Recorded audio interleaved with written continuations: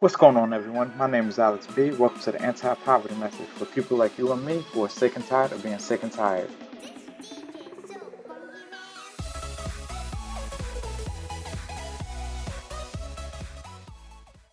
If you haven't already, go check us out at www.antipovertymessage.com. That's www.antipovertymessage.com. Go check us out. Hey, what's going on, everyone? So today we're going to talk about one of my favorite subjects, which is sales. Everyone needs to learn sales. Well, actually, everyone already knows sales. They just don't know that they know it, and they're not using it to their advantage. So by the time we're done here, you should have a better understanding of what sales is and how you can use it to help you. So who's selling? Everyone is selling. Babies are selling. When babies are small and they're hungry, they start crying, they get loud, throw a fit, and then the parent comes, feeds them. They just sold you on the idea that they were hungry, and they got their parent to act in a desired manner, which is sales. Kids, when they go to a store and they see some toys or something that they want, they'll beg, they'll scream, they'll cry, they'll do whatever it takes to get that toy. So what they're trying to do is sell you on the ideal that they want that toy, to get them that toy. You can either give into it or you cannot give into it. The choice is yours, but the kids are selling. See, so as a baby, you're selling. You get a little bit older, as a kid, you're selling. When you become an adult, you're selling. But for some reason, when we become an adult, we start thinking, oh, I don't know how to sell. Oh, I don't like sales. I don't want to sell. But here's a few examples. As an adult, when a man is trying to talk to the woman and he's trying to get her number, he's trying to sell her on the ideal that he's the right one for her. He's trying to sell her on the ideal to give him the number. That's sales.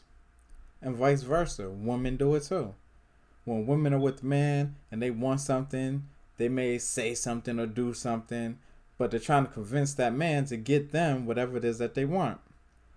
Or when people are arguing, men and women are arguing, that's sales. One person selling, the other person selling. It just comes down to who's more convincing, who's going to buy from who. When you go to a job interview, you bring your resume. That's your sales tool right there. You're selling you. You're selling them on all the skills that you have and why you're the best person. When you do the interview and you're talking, when doing the interview and you're talking, you're selling them that you're the best person for the job. It's all sales. But for some reason, we think that we're not selling when in reality, we are. Let me tell you a story about a friend of mine who when I was doing network marketing, I tried to get him to do network marketing with me. But he said he doesn't know how to sell. He doesn't like to sell. He's not a people person and all of these things, right? Well, what he didn't realize was he was trying to sell me on the ideal that he didn't know how to sell. He was trying his hardest to convince me that he couldn't sell. It's just a shift in the mindset. If you understand what selling is and you know what you're doing, then you'll stop saying you don't know how to sell pretty much. So the biggest mistake people make is not thinking that they're selling.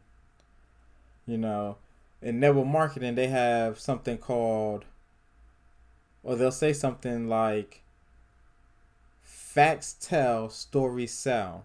So they use stories to sell their ideal or to present their pitch. It's all through stories. Because people like to listen to stories versus just a bunch of random facts. Nobody wants to hear all the random facts. And if you know anything about me, you know that I'm a firm believer and we don't need to learn random information. We need specialized information. So all them random facts is going to go over people's head. So you need to start telling more stories. Tell stories in your pitches. I'm pretty sure there's a life example that you have that you can put into a story form to where somebody can relate to you.